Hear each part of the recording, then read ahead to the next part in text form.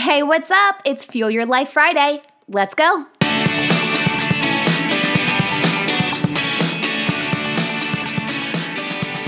I am so blessed to be here with you for another Fuel Your Life Friday. Happy Friday.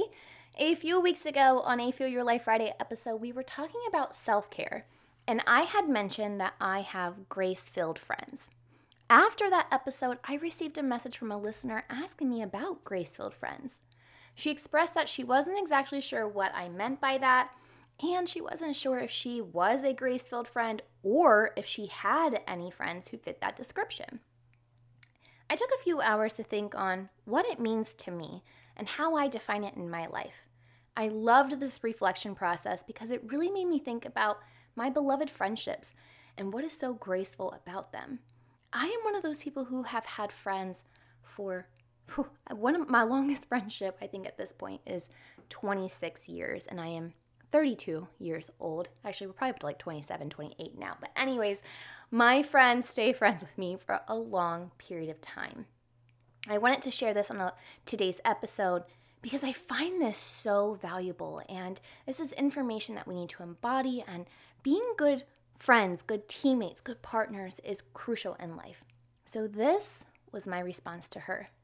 A grace-filled friendship is one that gives you space, is filled with understanding, forgiveness, and love. It allows you to be you, the real you. Grace-filled friendships are not demanding, petty, or full of shame and grudges. They don't put you down or make you feel less than. I've had my same core group of best friends for most of my life, and let me tell you, we all show up with a lot of grace. We understand that in this phase of life, dependability often outweighs consistency. I'm the first to say that I'm more of a dependable friend than a consistent friend. I don't text every day or every week, but I'm the first to show up when they need me. We know and accept that we're all navigating life on different paths at various speeds, and no one person is doing it perfect.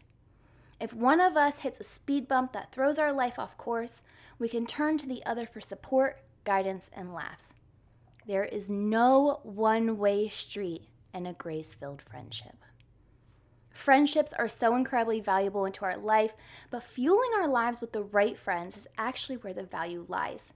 Remember that sometimes we outgrow people in our lives, and that's okay. Oftentimes, those people were in our lives for a reason, with a lesson, or maybe they were there when we needed them to be. Not all friendships withhold the test of time, and that's okay. We can't just focus on how others treat us. We have to focus on how we treat them. Take some time to evaluate the friendships in your life and also take a step back to see how you're showing up as a friend. I thought sharing this message today was worthy of an episode because we all need a little bit more grace in our lives. If your life is full of grace-filled friends, know that you are blessed, but also take a moment to thank them for having your back, allowing you to be yourself, and of course, just thank them for your friendship.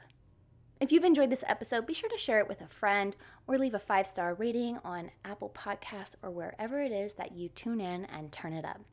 That's all for today. I'll see you back here next week, and until then, remember, every level of life is an opportunity to grow. Be well, my friend.